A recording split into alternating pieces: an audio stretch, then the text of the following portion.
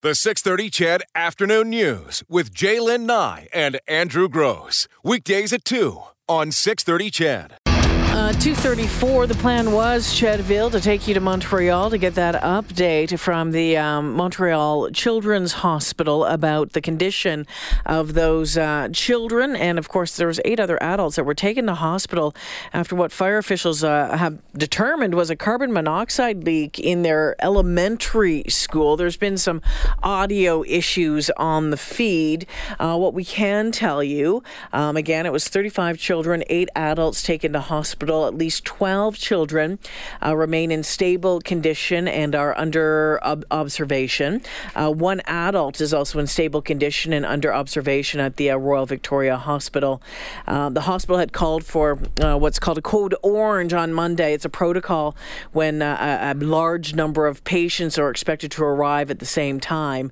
And the children, they were aged 6 to 13, suffered from nausea, dizziness, and vomiting. There was apparently a malfunction in the school's gas-powered heating system, and the firefighters saying that the gas was getting caught in the chimney, leaking into the building. 276 students were evacuated. Some of them were calling it the scare of their life. And of course, as you know, carbon monoxide, doesn't have a smell, doesn't have a taste, doesn't have a color. And you start wondering to yourself again, just at your home or whatever it is, do I have one of those? I do. Yeah. Now, there was some discrepancy, and that'll be worked out, I'm sure, in the next few hours. And we'll let you know as to whether or not the school was equipped with a carbon monoxide detector. One individual saying that it wasn't, and the school board making a public statement saying that it was. But if it was there present, it obviously wasn't working because it didn't go off. So that's just one of the details they're going to look into. As to why there was no warning given to staff that was happening in the school at the time. Are they expensive? Are they expensive to buy to put in your house? Is it just like a fire detector? Just like a smoke detector. Yeah. We actually had one installed when we got our new furnace. Yeah. It was recommended. It came with the furnace, I think. Yeah. And it's hardwired, so we don't have to worry about batteries or anything like that. That is really nice. We talk about carbon monoxide poisoning. Low levels can cause tiredness, headache, shortness of breath, impaired motor functions at high levels, dizziness, chest pain, poor vision, difficulty thinking. And of course, as we know, and we've seen it happen here over the past year, it can also cause death, convulsions, coma, and death. And once again, can only be detected with a carbon monoxide alarm. And one of the things that they say is if you do have an alarm in your home or your place of work, if the alarm goes off, don't go looking for the source of it. No, get outside. Yeah, that's true of RVs and motorhomes and those sort of things as well. Carol and her mom were actually rushed to hospital for that reason many years ago. And no alarm in the house at the time, so more than 25 years ago. But as I recall Carol telling me the story, that it took a long time for them to fully recover, and they suffered from headaches for quite some while after that. So it's a pretty dangerous thing, and it's something, as you say, odorless, colorless, undetectable except by an actual detector. So it's a good thing to have in your home, obviously. Just want to get this one out here. Want to say a big thank you to the Riverview Vet Clinic out in Devon for taking care of our Willow. I've talked about it a little bit on the air over the past couple of months. Our old girl, she was getting sick, and we made the decision to put her down on Friday afternoon. Always a tough decision. Yeah, and it's hard, but I think Willow was kind of telling us it was time to go. Willow would have been 16 next month. 16. She's a border collie, and she was a great dog. But the house is pretty empty. That was 4 dogs in 5 years that we've said goodbye to, and Beau Breeze is rather out of sorts these days. I can imagine. Could I just, if I may, add to that for just a moment? When a friend and co-worker, and in this case you're both, loses an animal, and I've had it happen, you've had it happen, you really typically worry for their mental health. You just, are they going to be okay? And you want to offer support and that sort of thing. In the case of Willow, it hit Carol and I that Willow was gone. We loved that dog, and I can only imagine how much you and Coach loved that dog. that was, if I had to pick a dog to have, it was that one. And I'm not saying it because of she was timing. a cool dog. She was a great dog. And when you introduced her to me years ago, and she brought me a stick, and I threw it for her. I asked you, does she want me to throw it? Like, oh, yeah. Yeah, and both of you warned me, you and Coach, this will never end. Just you know, do it once, it will never end. It wasn't just for that evening it never ended. It never ended for years. Yeah. I'd show up at your house for whatever, and there's Willow with the stick. And this is no exaggeration. If I were telling the story and you weren't here, people would go, that's not true. But this is true. She would start with what you would suspect to be an average size stick. But as you threw it, and we're talking about into the darkness, into the night. 2 o'clock in the morning, sitting around the fire pit. Yeah, the fire pit, the only source of light. You can't see a darn thing. You know what it's like. That stick would get shorter and shorter, and she would find it, and it would eventually be the size of a nickel. I mean, she would have I'm not exaggerating. No, it's the exact truth. And she would put her chin on your lap, and you'd pet her, saying, "Oh, you couldn't find it." Then you look closer and go, "Oh, oh no, there it is!" Like this little. Yeah. And I, I would say to you guys, there's no possible way that's the same stick. There's no. Yeah. And you'd throw it into the darkness, and she'd get it again. Yeah. And then when she doesn't find it, she'd bring you a blade of grass. Yeah. Legit, a blade of grass. That's and right. spit it out on your knee. Yeah. Yeah, she was a pretty awesome dog. She was like a $50 farm dog 16 years ago that Coach, both of them, Pepper and Willow, and she just, she turned into, well, she's just an amazing creature. But she had been getting sicker and sicker over the past 6-8 weeks. She had lost 8 pounds. So the vet told us on Friday when we took her in that she'd lost 8 pounds since November, and that's a lot for a dog.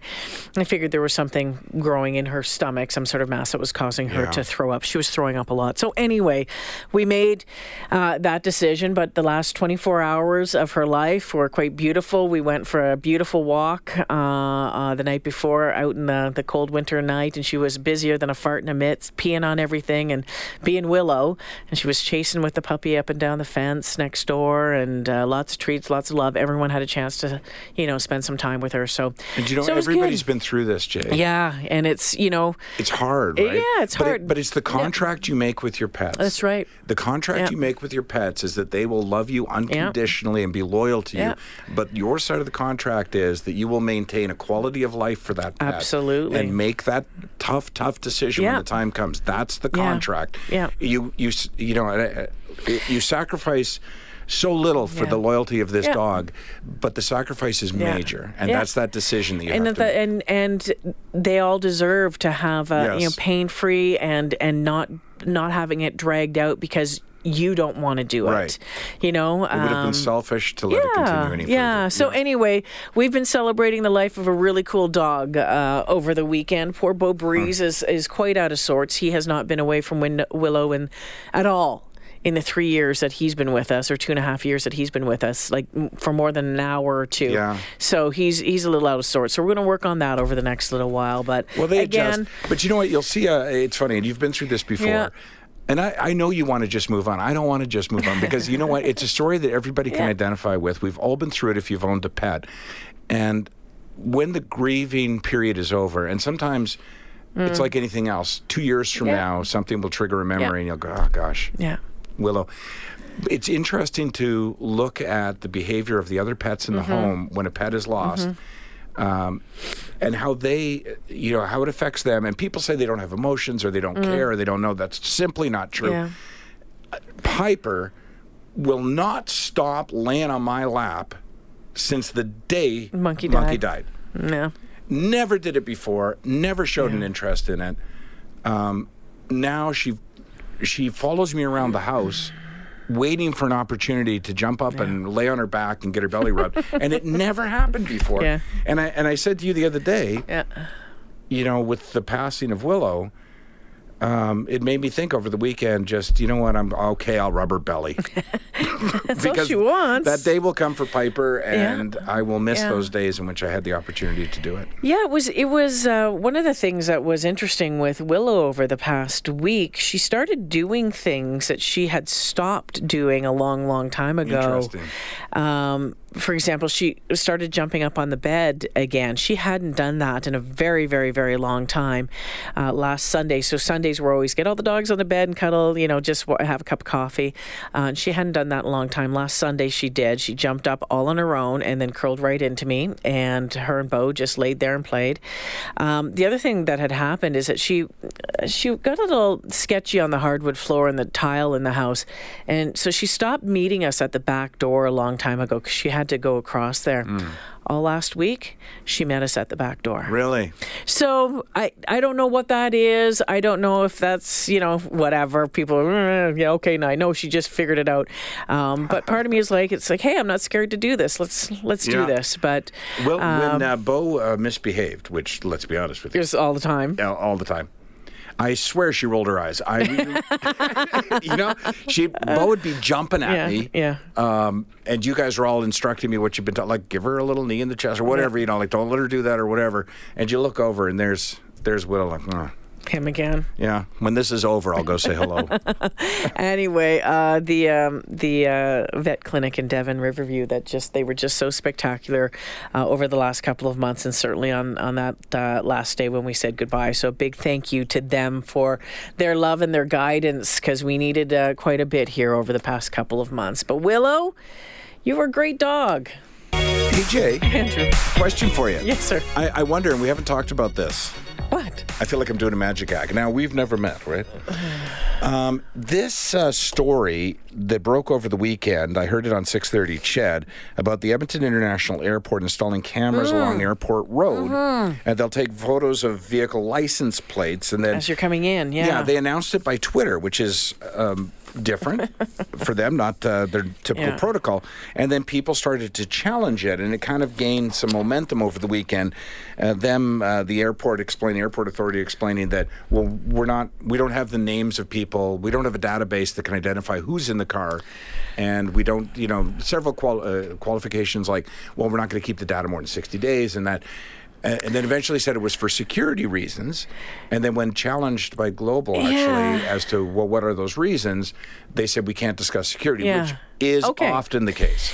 It started, though, with them saying they were monitoring the traffic coming in and out of the airport to help verify ground transportation providers and for security. But that didn't make sense. That didn't make sense because you don't need the license plate. You need something to count cars. You don't put need one of those rubber things across the road and count whatever. the clicks, you count the clicks of that. You don't need the license plates. But I totally understand. I could totally understand or speculate as to why the license plates would be helpful. If there was an attack of some kind, or if a car blew up, or it would be good to know when did that car arrive at the airport, and who, do we have any kind of indication of how many were in the car, if it was male or female? Like, I could understand all of that. They're not going to speculate, or they're not going to announce what that is. Not speculate. Because they don't speculate. They don't allow others to speculate on what security measures are in place.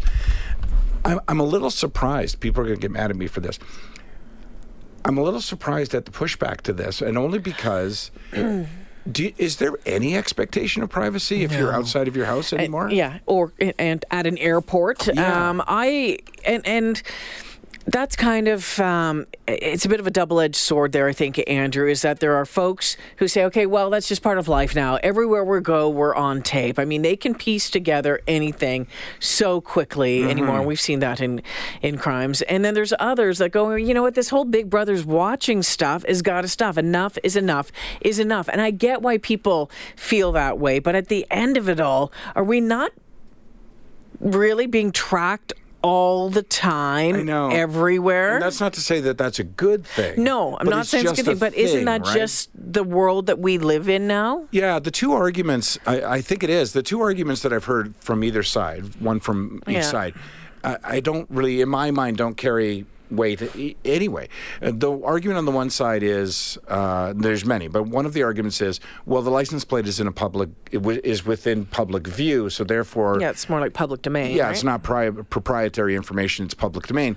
I don't really buy that because for whatever reason they want that plate number. So let's not say that it's coincidental that they're grabbing the plate number. And on the other side, those who say, well, I'm not doing anything wrong, so I don't care. You still need to care about rights, though. Whether you're doing anything wrong or have anything to hide, you still have to care about rights, or at least take an interest in them, because your rights are an important part of living in Canada. I go back to what you said about the security reason. If they had come out at first and said, it's being done for security, so we can track who's in the parkade, who's not in the parkade, that sort of thing. When did they show up? Let's say, God forbid, we have another whatever, like we did out in Strathcona, where there's a bomb that goes off that you can put timelines together a little bit more. I don't have a problem with that when it comes to security, but just tell me straight up what it is. Don't go pussyfooting around saying, well, it's this. Oh, we're going to count cars to make sure that we have enough ground transportation, make sure there's enough taxis there, or whatever it is. Don't do that. Yeah, I feel a little bit like that's not the reason for the cameras, because although, in their defense, playing devil's advocate, they didn't keep it a secret. They could have easily installed the cameras and said nothing. They didn't keep it a secret. They didn't see it as I would guess that they didn't see it as so big an issue that they didn't bother putting out a big media release. They tweeted about it, which is, I guess in this day and age, that is sort of a media release. I thought about it, and at the end of the day, I'm not concerned that they're doing it, but not for the reasons, like I say, that people are saying, well, if you're not doing nothing wrong. I'm not a drug dealer. I'm not a thief. I'm not a criminal. I still don't want the police to be able to bust down the doors of an individual because they suspect that they are. And I don't, you still have to maintain rights. So I just give no weight to the argument that I have nothing to hide, because it erodes your rights when you take that argument. They're saying that they're only keeping them for 60 days. So I guess the assumption would be that the number of days that a car would typically be in a parking lot, for example, before an incident occurs, I think that's an abundance of caution to say 60 days. So, and again, I'm confident it relates to security matters, and that they want to know when that car came in and out. And as you say, the only problem I have with it is kind of like, well, why'd you say it was for counting cars? Because there's a gazillion different ways to count cars that don't involve installing taking cameras. Pictures of my license plate, right? And as a couple of people have pointed out on our texting line, it's going to be far harder to take the girlfriend out of the country if you've the evidence is there. The problem with data collection is always this. And to the argument of those saying, I'm not doing anything wrong, as I said. Take a cab. Uber is your friend. If not allowing your rights to be eroded, or at least questioned, the erosion question, here's another reason. Because the security of data has become so flawed and you can't be confident that information being obtained is being kept secure when CRA has been hacked. PlayStation has been hacked. Isn't that just a part of the world we live in, though, now, too? I guess it is. The 6:30 CHED Afternoon News with Jaylen Nye and Andrew Gross. Weekdays at 2 on 6:30 CHED.